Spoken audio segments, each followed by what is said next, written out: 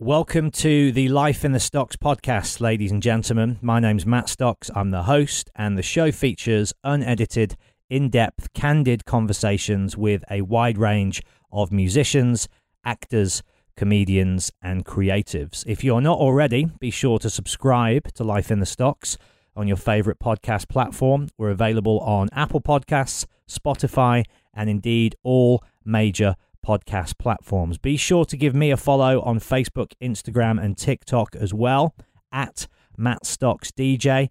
That way you can keep up to date with all of my live Q&A dates, my DJ performances, and of course, who's coming up on the show as well. But without further ado, let's crack on with the show, shall we? Here we go.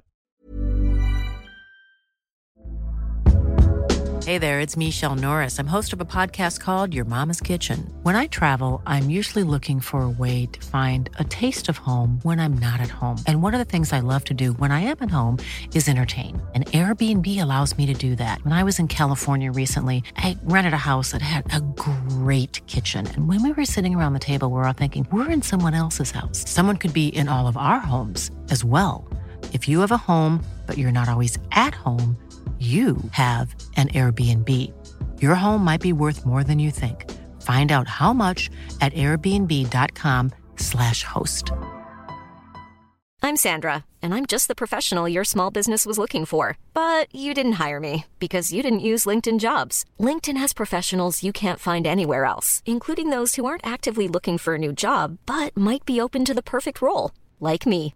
In a given month, over 70% of LinkedIn users don't visit other leading job sites. So if you're not looking on LinkedIn, you'll miss out on great candidates like Sandra. Start hiring professionals like a professional. Post your free job on linkedin.com/people today.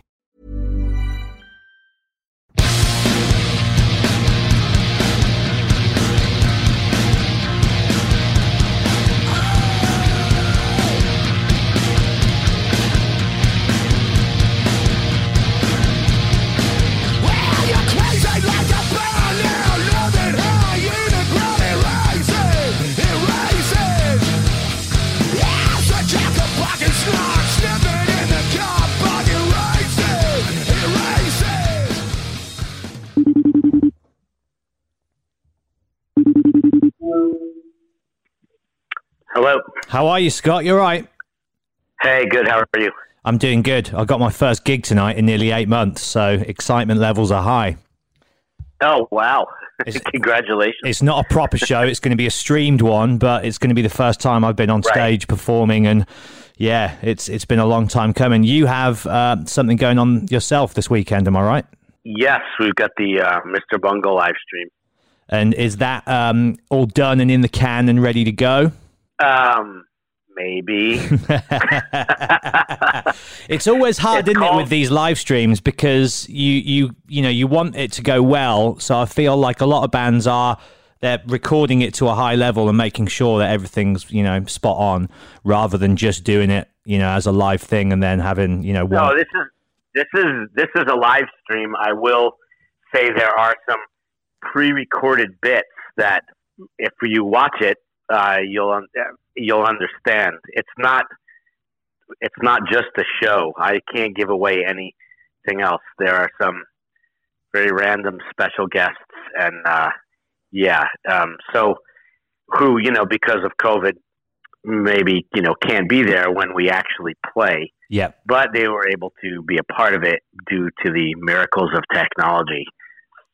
Amazing. Well, I think anything that can be shared with the world at this stage is a positive, joyful thing, isn't it? I mean, how have you found this year? Obviously, you've been a touring musician for, the best part of 4 decades. How is it just being sat at home, twiddling your thumbs? I imagine an element of it is quite nice, because you get to spend quality time with the family and regroup and kind of get some downtime. That must have been nice to a point, right?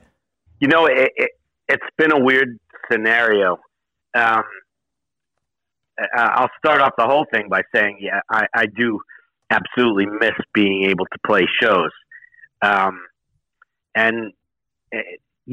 all the positives, because there have been positives since March, are very tempered by that. the idea that we can't play shows, and essentially, we're being told what we can't do by this virus. I don't mean by government or authority, but because of COVID, we can't do it. And I'm someone who really never likes to be told what to do.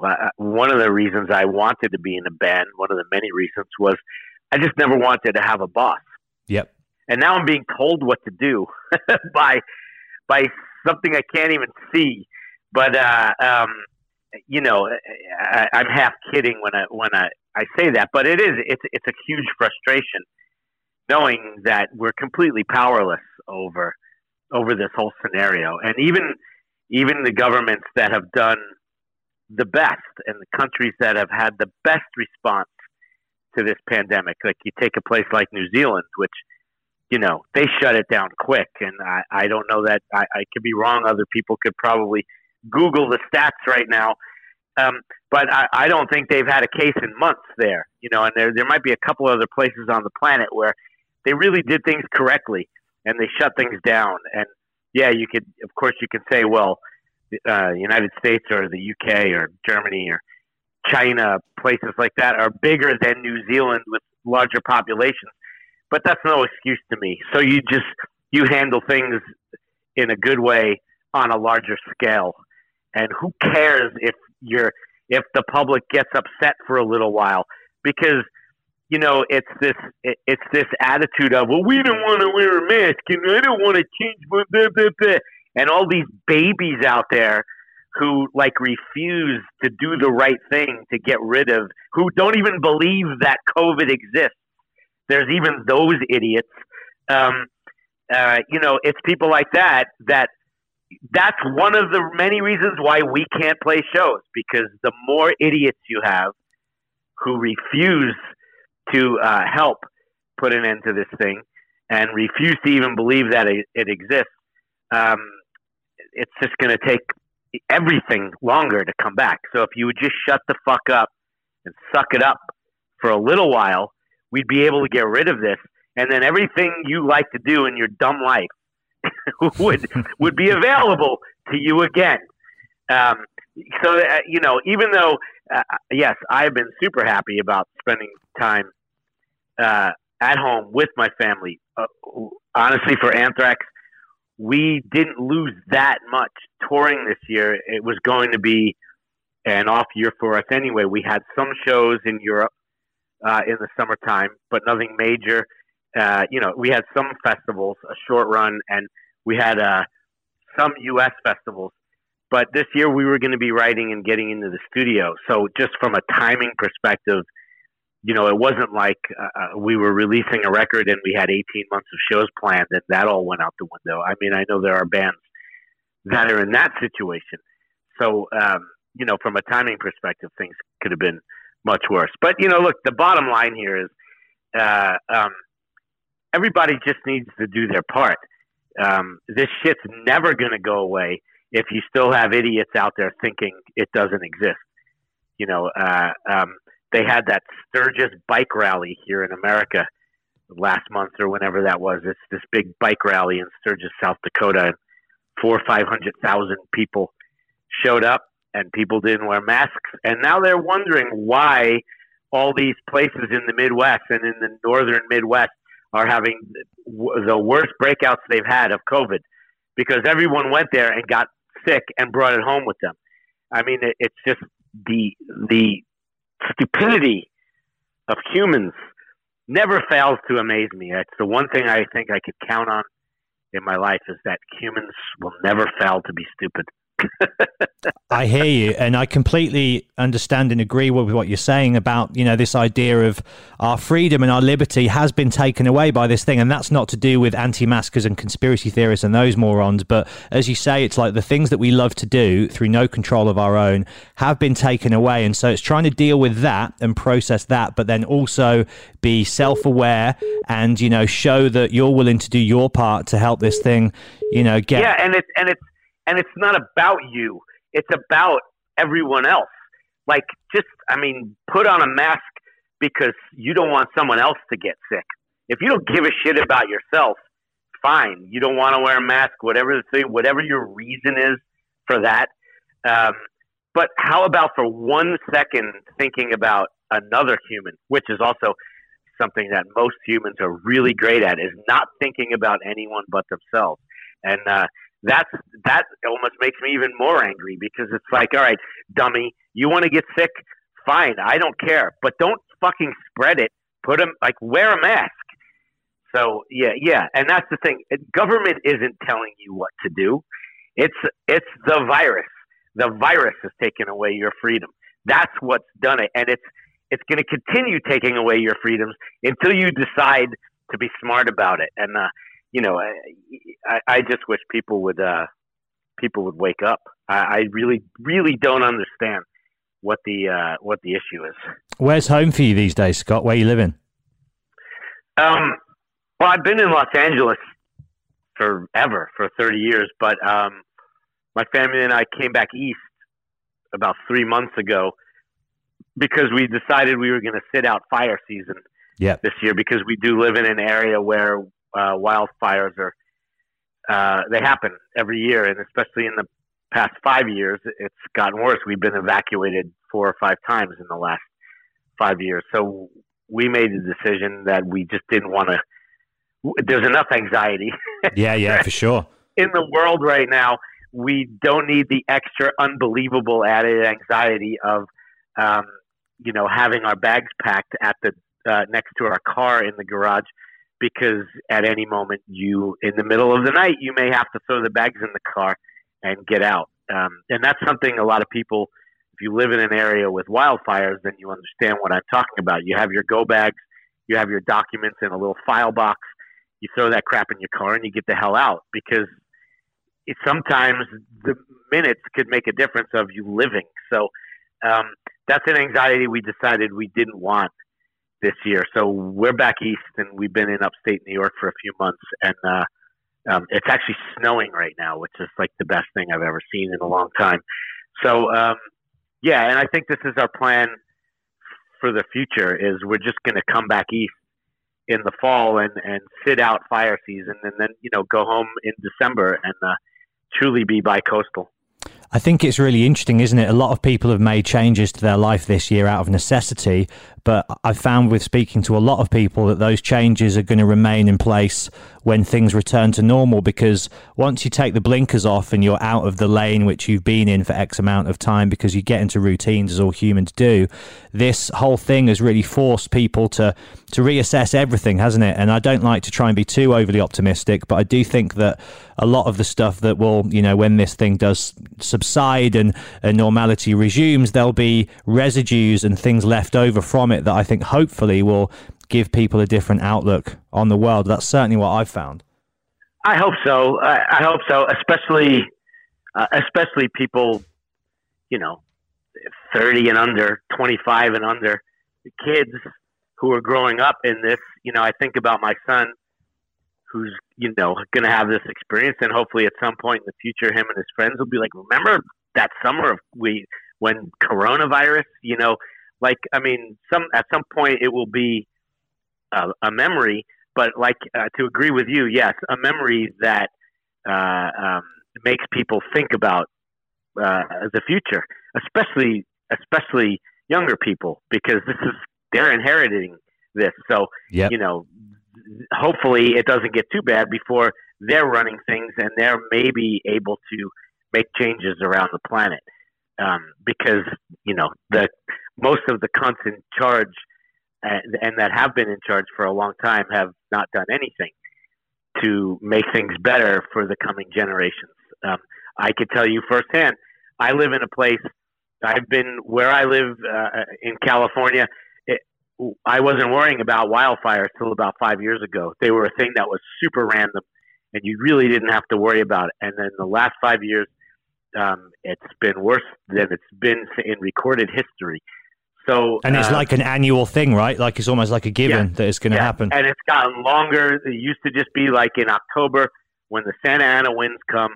That's when there's fire danger, and it would be around for a week or two, and you'd be in the clear. Now it's from August until it starts raining in January, if we're lucky. So, not to get off on, again, I don't want this whole conversation to be Don't worry. You could turn on the shitty news if you want and hear this. But, if anyone's interested in my human opinion, if you're a climate denier, then again, they go back to the first part of this conversation, then you're an idiot. Amen. So I'll leave a bit at that because I live it and I witness it firsthand. How is it for you being back east then? Do you have a lot of memories from your past coming back? Like, because obviously New York is very much where your musical and personal story begins. To have been away from there for the large part for 3 decades, it must be a trip being back east. Do you find yourself getting a little bit nostalgic for those early days and thinking back to how this whole crazy thing got started? No. Well, first of all, I'm upstate. I'm not in the city, but no, I mean I come to New York enough on a yearly basis where it's never ever something I'm too far away from. Yeah. Whether it's on tour or on vacation or just for other business outside of the band, I'm in New York City many times a year on a regular basis. So no, it's really never something I'm too far away from, and maybe that kind of nostalgia, or that maybe 10, 15 years ago, I may have thought about it. I feel like on the other end of it, I am kind of like, I just randomly, I didn't even realize it till I saw on social media today that today is the 35th anniversary of the release of Spreading the Disease. There you go. And also, and then amazingly enough, the same day that this Mr. Bungle is being released. So apparently October 30th is a good day for me. But, so I did think about that for 5 minutes. I'm like, wow, 35 years, like that's amazing, and, but I didn't go on a trip down memory lane, or anything like that.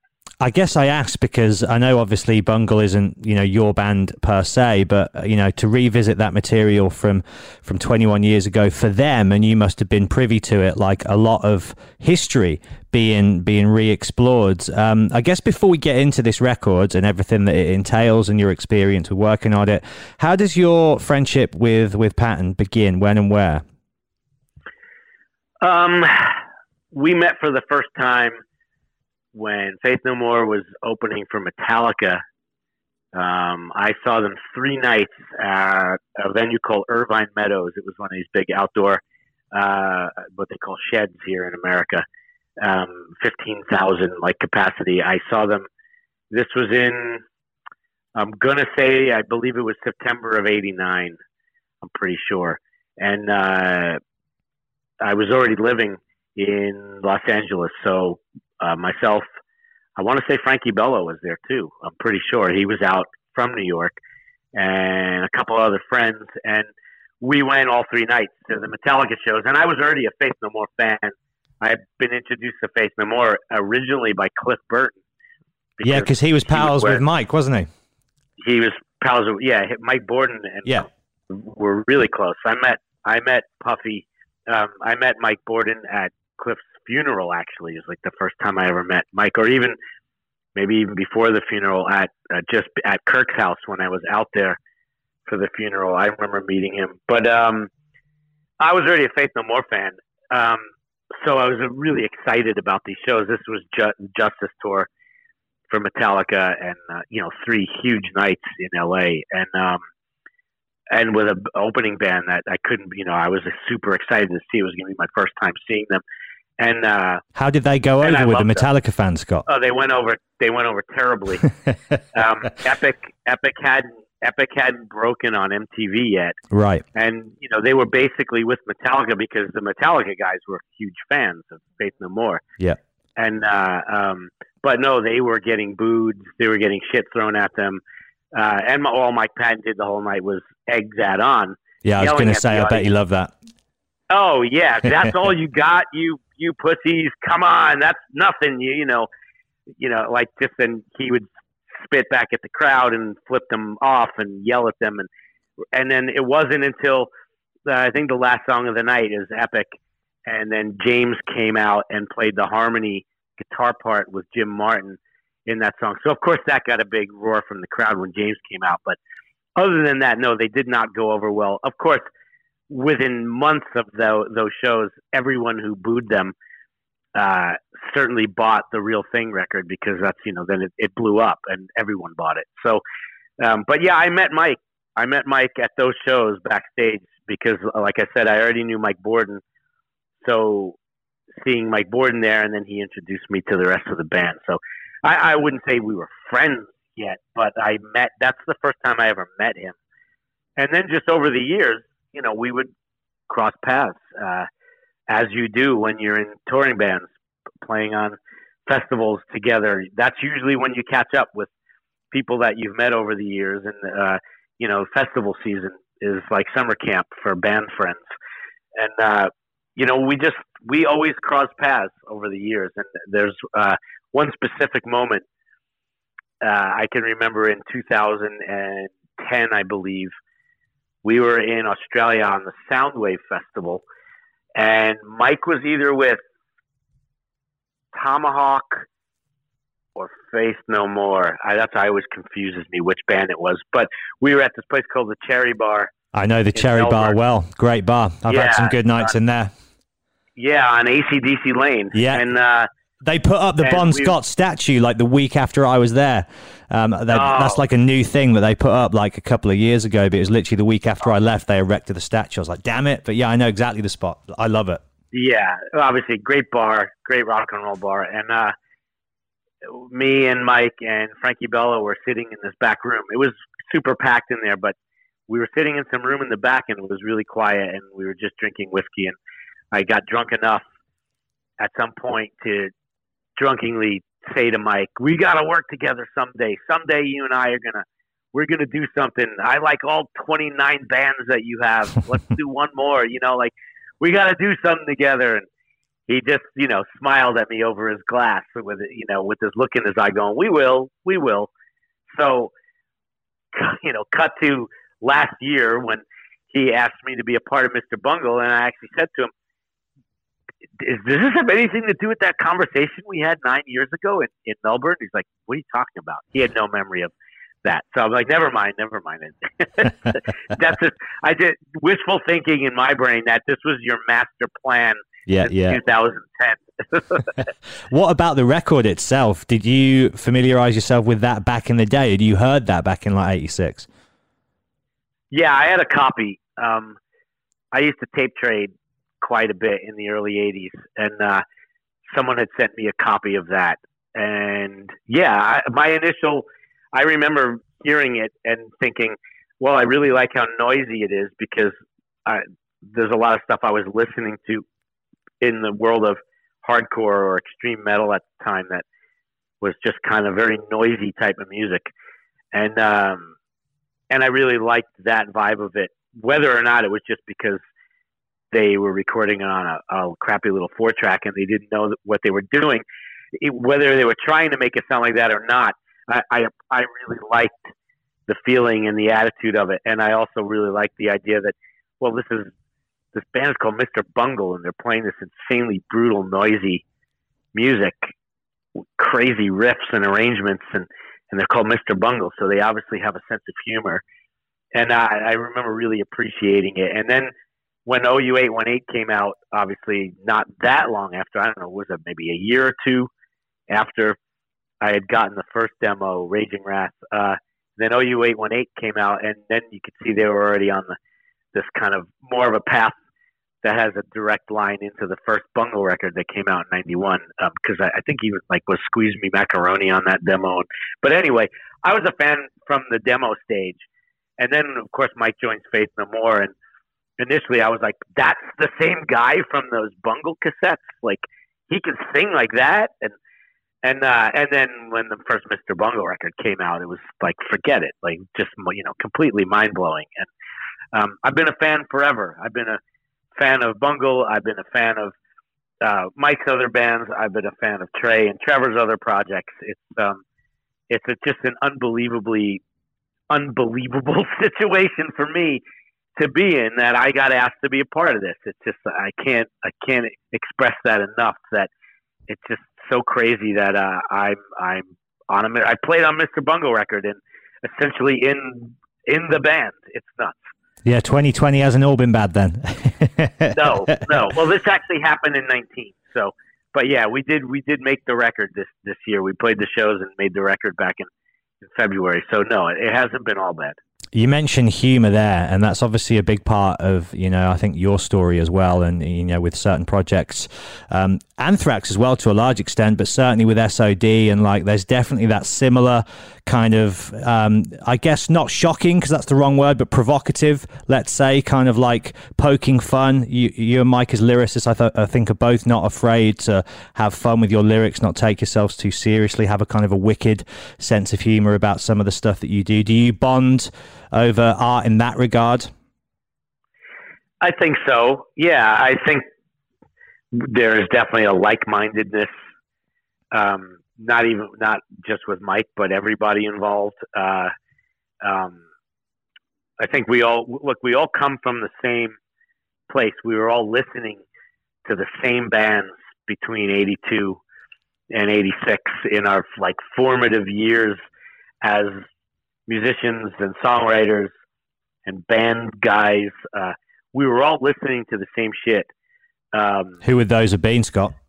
Well, yeah. I mean, if you look at when we were putting the set list together for the shows back in February, and Mike said, well, look, we're going to need to fill the set out a bit because if we just play the album, it's going to be 56 minutes or whatever. So, that's too short. So we should add some covers. And then we started talking about covers, and we very quickly realized we were all on the same page because all the ideas that we were on a group text, and everyone was throwing ideas in, and they were all like this. It was the same thing. It was all either thrash, crossover, or hardcore punk stuff between 82, 86. So it was everything from Circle Jerks and Corrosion of Conformity to the Cro-Mags and this band called Siege, or the Crumbsuckers, or SOD. I think I'm missing a couple of the covers we did, but it was all the same stuff. It was all the same world, and we were all listening to this stuff in the same years, and it was all so important to us as musicians. And then even some of the other bands that we didn't cover, but bands like Possessed, bands like Merciful Fate, bands like Suicidal Tendencies, Exodus, of course, Slayer. We were all listening to the same shit. And I think, we all kind of grew up on of course, before that, Motorhead, Maiden, Priest and stuff. But specifically from 82, 86, The Exploited, that's who I was not thinking of before, GBH, Discharge, all this stuff.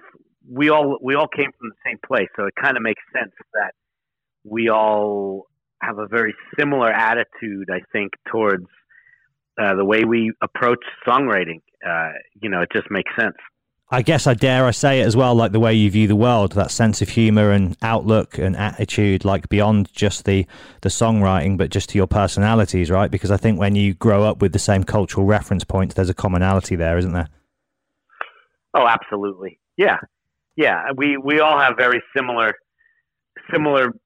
outlooks and beliefs, and across the board, we all have extremely similar senses of humor.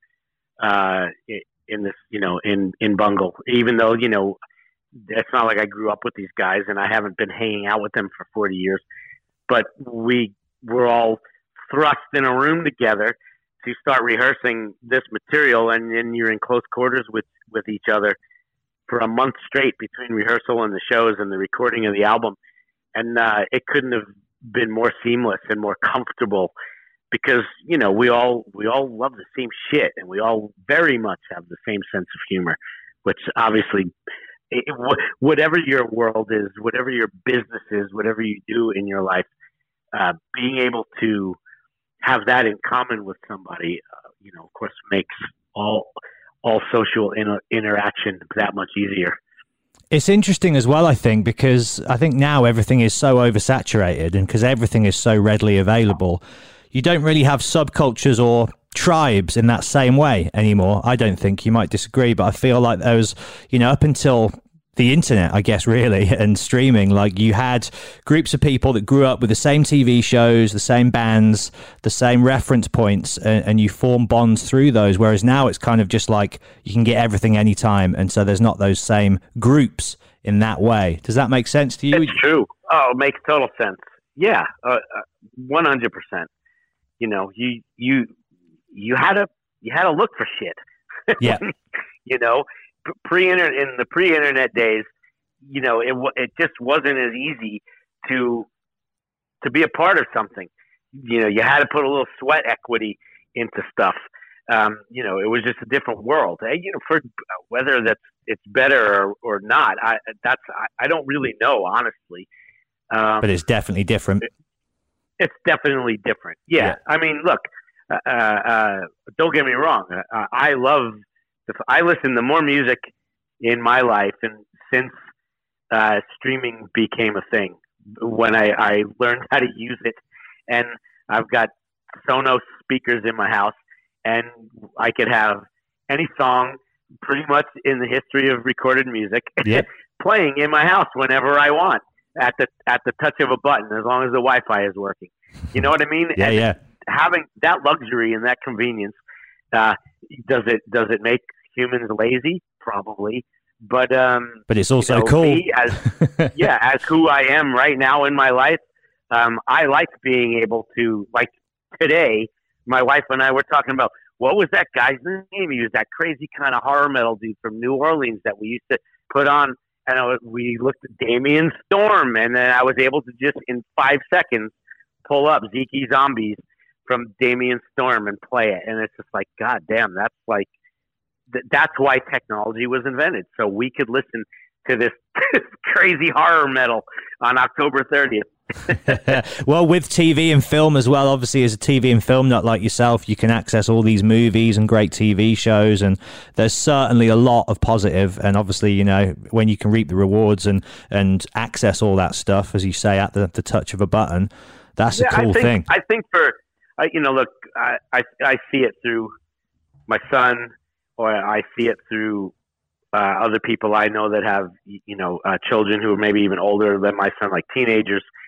And I see, you know, how they react and how they work with what's at their fingertips, and the ability to filter, you know, and to filter out what you want. And, you know, I guess it's in some way it's the same as a kid, me going to the store and looking at all the magazines and deciding, well, I'm going to buy that magazine because that one has the bands that I want and that one over there doesn't. Or going to the record store, and before they had heavy metal sections, and just literally buying records because the album cover seemed like it was going to contain an album that had the music I liked. I mean, I bought the first Maiden album in 1980. I had never read a word about them. I knew nothing about the band. I was flipping through the racks at the Music Box record store in Queens, and I saw Eddie on the cover, and I said, well, that's got to be good. And I bought it, and I brought it home, and I was not disappointed. So, you know, being able to filter the content, you know, and I think that's what the kids these days, you know, I think learn how to do pretty quickly, because I see it with my son with the, you know, music he likes and doesn't like, and his ability to kind of wade through the trash to get to what he wants is, you know, he's got it wired. Hey, I'm Ryan Reynolds. At Mint Mobile, we like to do the opposite of what Big Wireless does. They charge you a lot, we charge you a little. So naturally, when they announced they'd be raising their prices due to inflation, we decided to deflate our prices due to not hating you. That's right. We're cutting the price of Mint Unlimited from $30 a month to just $15 a month. Give it a try at mintmobile.com/switch. $45 up front for 3 months plus taxes and fees. Promo rate for new customers for limited time. Unlimited more than 40 gigabytes per month. Slows full terms at mintmobile.com. Hey there, it's Michelle Norris. I'm host of a podcast called Your Mama's Kitchen. When I travel, I'm usually looking for a way to find a taste of home when I'm not at home. And one of the things I love to do when I am at home is entertain. And Airbnb allows me to do that. When I was in California recently, I rented a house that had a great kitchen. And when we were sitting around the table, we're all thinking, we're in someone else's house. Someone could be in all of our homes as well. If you have a home, but you're not always at home, you have an Airbnb. Your home might be worth more than you think. Find out how much at airbnb.com/host. Millions of people have lost weight with personalized plans from Noom. Like Evan, who can't stand salads and still lost 50 pounds. Salads generally for most people are the easy button, right? For me, that wasn't an option. I never really was a salad guy. That's just not who I am. But Noom worked for me. Get your personalized plan today at Noom.com. Real Noom user compensated to provide their story. In 4 weeks, the typical Noom user can expect to lose 1 to 2 pounds per week. Individual results may vary. Obviously, you and Dave have probably known each other for forever. Was this the first time you'd worked on a record in the studio together? Oh, yeah. I mean, that's another plus to this whole thing. Dave and I have known each other since 1985. I've been a friend and a fan of his for so long. And obviously we've played shows together. We've toured together. We jammed together on the Big Four shows at the end of the night. Yep. And we would jam backstage together in the dressing rooms. But no, this is the first time we've actually been in an actual band together and made a record together. So for me, even, that experience to get to be in a room and watch how Dave works and get to be a part of that and have him drumming behind me. I've been very lucky in my life as far as bands go and the drummers I've worked with. I've, considering I've had Charlie behind me pretty much my whole career, and now I get to make a record with Dave Lombardo, and even in the Damn Things I've had Andy Hurley as my drummer, and I've been very lucky to have amazing drummers sitting behind me my whole life. Yeah, and you're only as good as the people you surround yourself with, aren't you? And to be surrounded by the best, that elevates your game, doesn't it? 100%. It's a total challenge because you've got Lombardo back there and he's going to bring it. So damn it, I better be 100%. Well, these tunes as well, man, like these are ferocious monsters of songs. Obviously, you're no stranger to putting in the work when it comes to, speed and agility and all these things and going at it hard. But even by your standards and by Dave's, like these songs are next level, aren't they? They're long, they're complex, they're brutal. I wonder if you could kind of talk to me about the process of going into the studio with all these guys and going into the Mr. Bungle creative world compared to the world you've been in before and how it was, bringing these songs to life with those guys. I will admit it was quite daunting initially when they first asked me to be a part of it. And so the first thing I did, because I said to Mike, I said, I have the tape somewhere in storage, but it would literally take me a month to find it. And he goes, just go on YouTube. People have uploaded that thing for years. So I went straight to YouTube and listened. And, of course, sonically it sounds terrible. So I wrote Mike back and I said, I'm never going to be able to figure out these songs. I can't make heads or tails out of some of these riffs. Everything's so fast and the sound quality is terrible. And he's like, oh, no, don't worry. He goes, I was just saying, go listen to it. He said, Trevor and Trey are going to make new demos of everything because even we don't know what the hell we were doing on a lot of that stuff. So they're figuring it all out and they're going to put demos together for all of us to relearn it. And I was like, oh, good. So then they started sending me, the demos of the stuff. And they had it planned. They had it planned out pretty well because it started out like, I think the first song they sent me was Anarchy Up Uranus. And I'm like, okay, this is pretty, I get it. It's like 2 minutes, it's fast and everything, but this is nothing crazy, basic kind of hardcore crossover-y kind of suicidal feeling, Slayer-ish. Like, I got this, this feels real familiar to me. Easy, just a couple of riffs, right? And so I got that one down, and I emailed and I said, "Hey guys, I got it. I could play this one backwards and forwards, man." And I was feeling really good about myself. And cool, we'll have another one to you in a day or two. And then I think they sent like Raping Your Mind, and I'm like, "Oh, cool, a little bit more to sink my teeth into." It's it's like 5.5, 6 minutes. There's more going on. wait a minute, there's a lot more going on, right? So that one took me a few days to really kind of wrap my head around. I'm like, wow, there's a lot of parts in this song. And parts don't really repeat all that often, and the arrangement's kind of weird. And slowly but surely, as they send me songs, they did it on purpose. I even asked them, I said, I'm noticing a pattern here. Every time you send me a song, it's harder to learn than the previous one. And Trey was like, yeah, you caught on, huh? Because by the when you get to mathematics and you're like, fucking hell. Yeah, well, mathematics wasn't even finished. That was one that they never even finished back then. So that was one of the last ones they sent because they needed to finish like writing it and putting it back together. That and Erasis, which at least Erasis is the most traditionally arranged song on the record. But Sudden Death, that's the one. I think they sent me that one. Trey was, I'm going to send you Sudden Death now. I feel like you're warmed up. And, that's the one that's just, it's 7.5 minutes, whatever it is. I counted, I sat there and I listened to it, and I had a pen and a piece of paper, and I went through it like 4 or 5 times. And I think I counted that I'm literally changing things that I'm doing on the guitar like 93 times throughout the song. And so it definitely seemed like quite the mountain to climb to learn that one. And so what I did was I learned it 2 minutes at a time. I decided there's no way I'm ever going to just be able to remember this arrangement, straight through.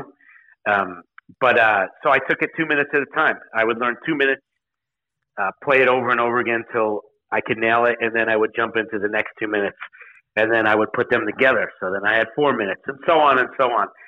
So yeah, it was definitely a very intense learning curve, and I started way early though. I gave myself 4 or 5 months before we were even going to get together as a band. So because it was really important to me to do this stuff, not just Justice, but I wanted to walk in, and I just wanted to be perfect. I just felt like this is a challenge, and I'm walking in a room with Mike, with like the maestro. Like I want to walk in there and, I want to be perfect. And, I worked really, really, really hard at it. I will say it was really intense. My right arm actually is still fucked up from all the playing I was doing last fall, learning this stuff. And I actually did develop arthritis in the joint on my ring finger on my left hand because of this record. So that's kind of like my badge of honor. Amazing. So it sounds like real hard work, but a lot of fun as well. And they're the best, aren't they? Totally. You have to bust your ass to hit that level of quality which you're striving for, but the process of getting there is, joyful and creative and exactly why you do what you do. Oh yeah, and being able to play these songs now the way I can play them, it's so much fun to play these things. It's obviously we've been rehearsing because of the live stream, and it's a lot of fun. Whose idea was it to include an SOD song? I'm presuming that was Mike coming to you and saying, "Hey, do you want to stick one of these on there?" Yeah, Mike. When we were talking about cover songs initially for the live show, he said we have to do an SOD cover, and I was like, "Yeah, sure, of course." And I said, "What song do you want to do?" And he's like, "I don't know. I like them all." And I said, "Well, me too." So you tell me. And then he came back with, "What if we did Speak English or Die and change it to Speak Spanish or Die?" Because we'd be basically poking the bull because we all felt very similarly about the current administration's immigration policies. Yep. And we thought Speak Spanish or Die would be a good way to flip a middle finger at it all. And you've got Dave with his Cuban heritage back there on the kit as well. Yes, exactly. I don't know if you saw, but I think he posted like a Spanish thing on Facebook or something about the Bungle record today, which was pretty awesome. I haven't seen that yet. No, I'll have to check that out. What do you think is going to happen in the next week or so, Scott, with your upcoming election, which is it's obviously probably the biggest one in your lifetime, would you say, right? Yeah, for sure.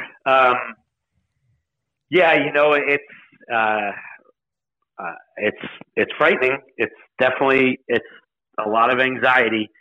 I'd like to think the country has come to its senses, and even people that I could understand what happened in 2016.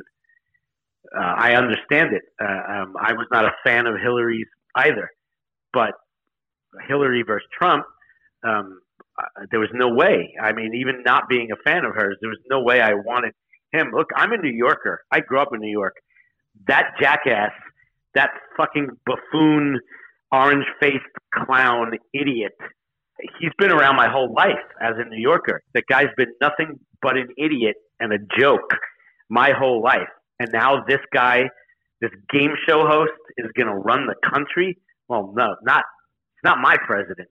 And I just wish more of the people who really felt that he was going to be this guy who was going to come in and change things and shake things up, and he's going to do things his way, and he's a great businessman. Maybe they should have done a little bit more research, or I just wish they would have lived in New York in the 80s and the 90s. And then they would have known that this guy is not that guy. You know, he was a facade put up by a couple of evil geniuses, knowing that we're now going to take over this country and run it the way we want to, and we've got this puppet. But I understand why it happened in 16. I wouldn't be able to understand how it could happen again. So I'm very hopeful. I'm very hopeful that things will change.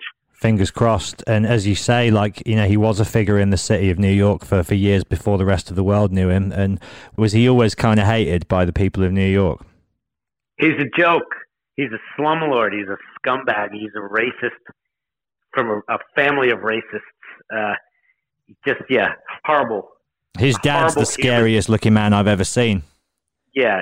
He's a horrible human with zero empathy, does not give a fuck. And that's the thing.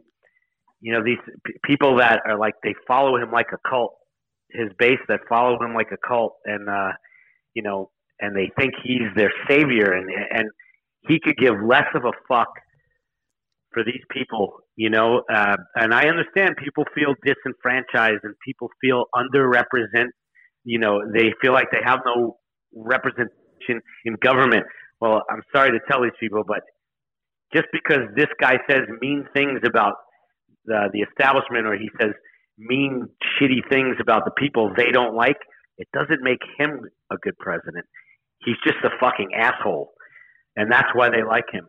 And, he could give a fuck about anybody, about anyone, any of these, his base or anyone. He does not give a shit. He doesn't care. And I wish people could just see through that, and I don't know how they were able to pull this off. I guess eventually sometime in our lifetime, books and documentaries will be done about this, and maybe they'll be able to explain it to me. Yeah, it's a crazy time. Do you feel, as a creative person and as a father, I guess there may be two separate camps, but do you feel optimistic and hopeful about the future? I always do. I'm an optimist at heart. It's just kind of who I am. I've always been that guy my whole life. So I will always look for the best in people first. That's why even with all the division that's happening in this country and has been happening for a long time, it's not something that I will ever use to just prejudge other humans. I feel like there's always a way, and there's always a way to make contact with other people. There's always a way.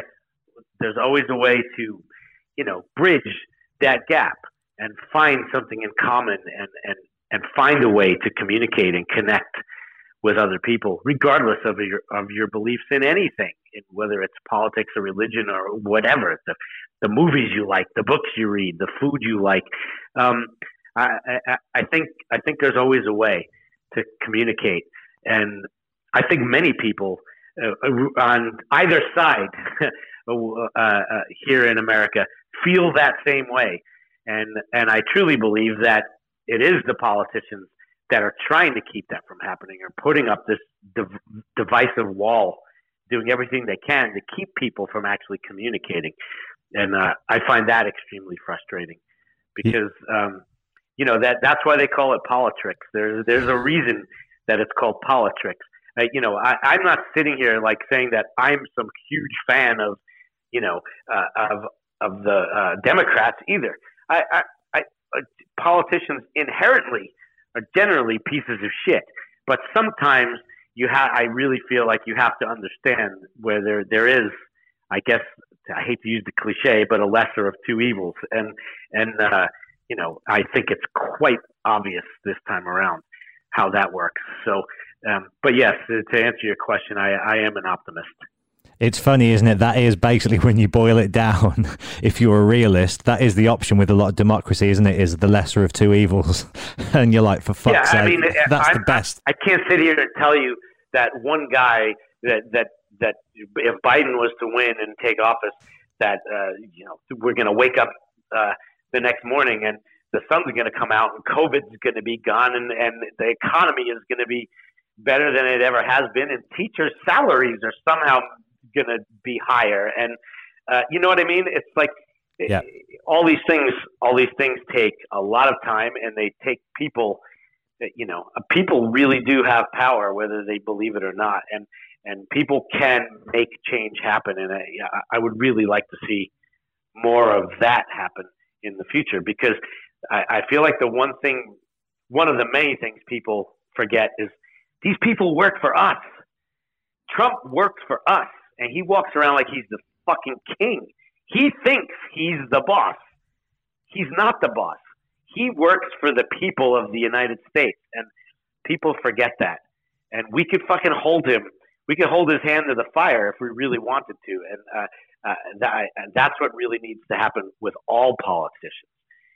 Their hands need to be put to the flame and put to the test to do what's right for this country. As we approach the end, I just wanted to get a few more thoughts on you on Mike and what makes him a unique, special, creative talent in the world of music. What do you think it is about that dude that, makes him special? He's a complete original. I think that's to me, that's the highest compliment you could pay any artist, whatever it is they do, whether it's music or painting or acting or writing or he's a complete original in every sense of the word, whether it's just sonically his instrument, his voice, which he uses in ways that nobody else did before him. You could argue that without Mike Patton, pretty much every metal band that came along in the 90s, or I should say the NU metal bands of the 90s, I mean, every single one of them is a disciple of Mike Patton's. And without Faith No More, most of those bands don't exist.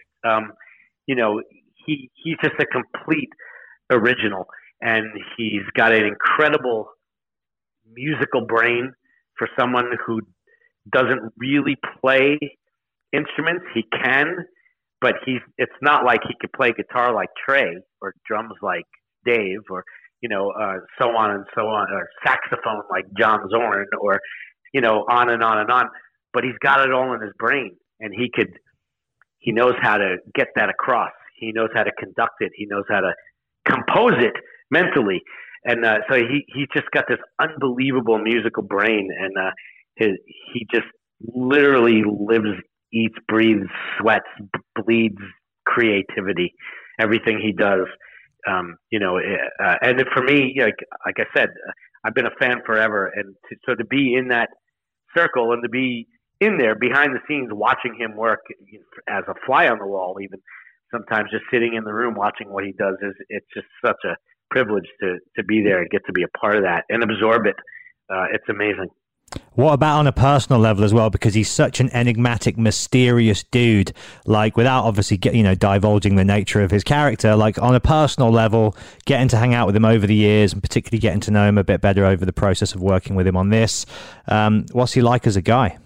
I don't know, because we're not allowed to make eye contact, and I don't. We have to wear these name badges because he doesn't. Why would he know our names? He's got bigger things to think about. And no, I mean, look, I've known him a long time. Even it's not like, again, like I said, it's not like we were hanging out as bros over the last 30 years, but we would always have a good time when we'd get to see each other and have a conversation, and outside of sometimes the noise of being in our bands. And he's a very, very pleasant, well-read guy. We connect on so many different things. He really knows his restaurants. He loves food, and he really knows his food. He really knows his coffee. He is between him and Lombardo and me, actually all of us in the band, but him and Dave especially are really, really they are such coffee nerds. It's amazing. So that's a pleasure for me because I am one as well. I love that Mike is considered to be that and is such an enigma in ways. And a lot of it these days is just because of the fact that he doesn't have a social media presence. Yep. Like we basically made him get an Instagram through this process just so there would be that outlet so stuff could get posted on a Mike Patton Instagram, but it's not like he's not sitting around posting on Instagram. So,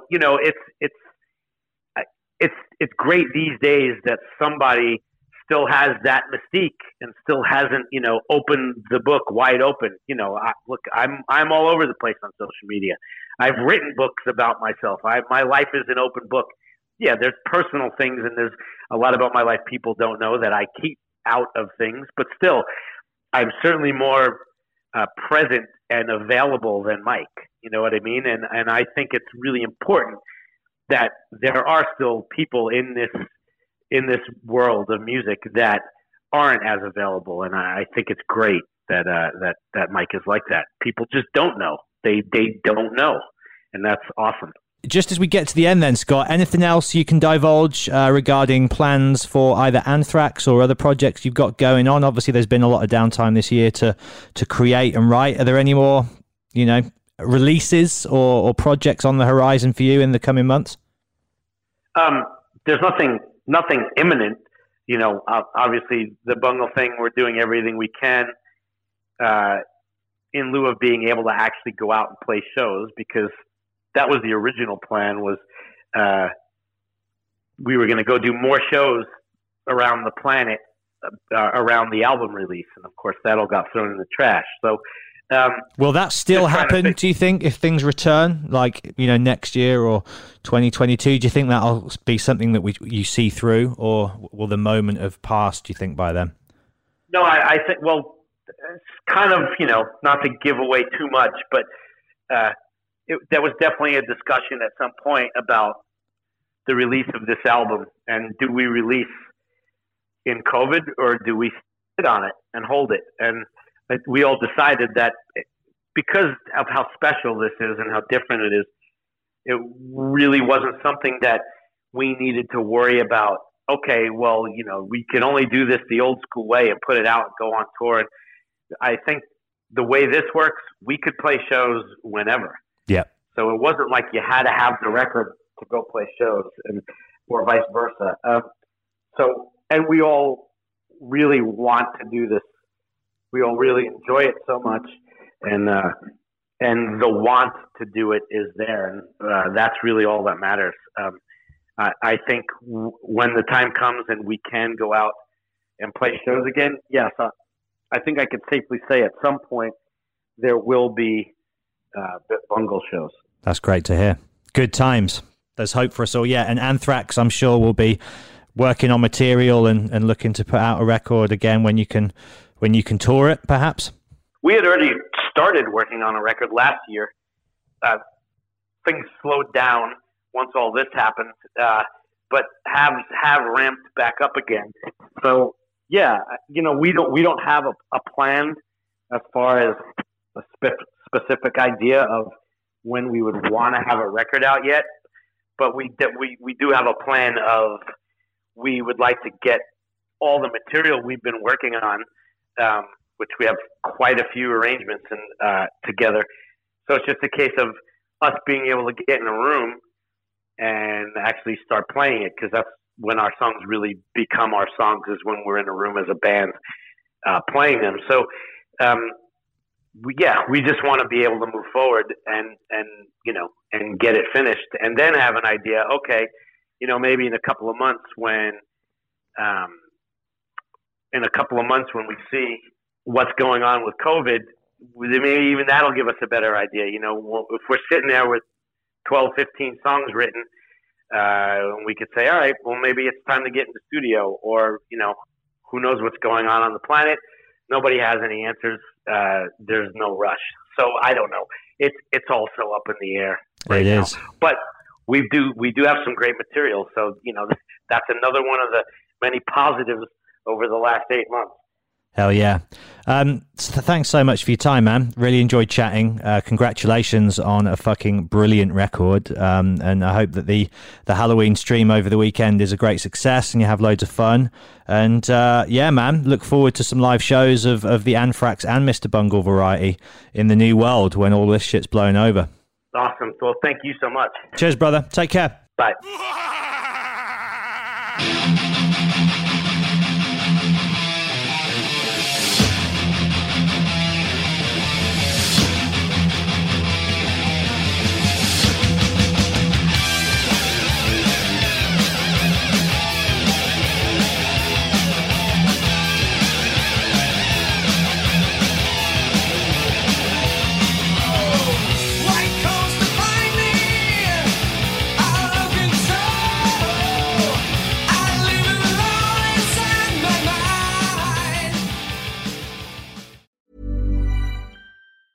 Hey, it's Paige DeSorbo from Giggly Squad. High quality fashion without the price tag. Say hello to Quince.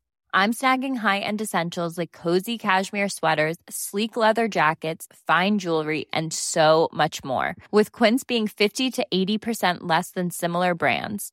And they partner with factories that prioritize safe, ethical, and responsible manufacturing. I love that. Luxury quality within reach. Go to quince.com/style to get free shipping and 365-day returns on your next order. Quince.com/style. Even when we're on a budget, we still deserve nice things. Quince is a place to scoop up stunning high-end goods for 50 to 80% less than similar brands. They have buttery soft cashmere sweaters starting at $50, luxurious Italian leather bags, and so much more. Plus, Quince only works with factories that use safe, ethical, and responsible manufacturing. Get the high-end goods you'll love without the high price tag with Quince. Go to quince.com/style for free shipping and 365-day returns.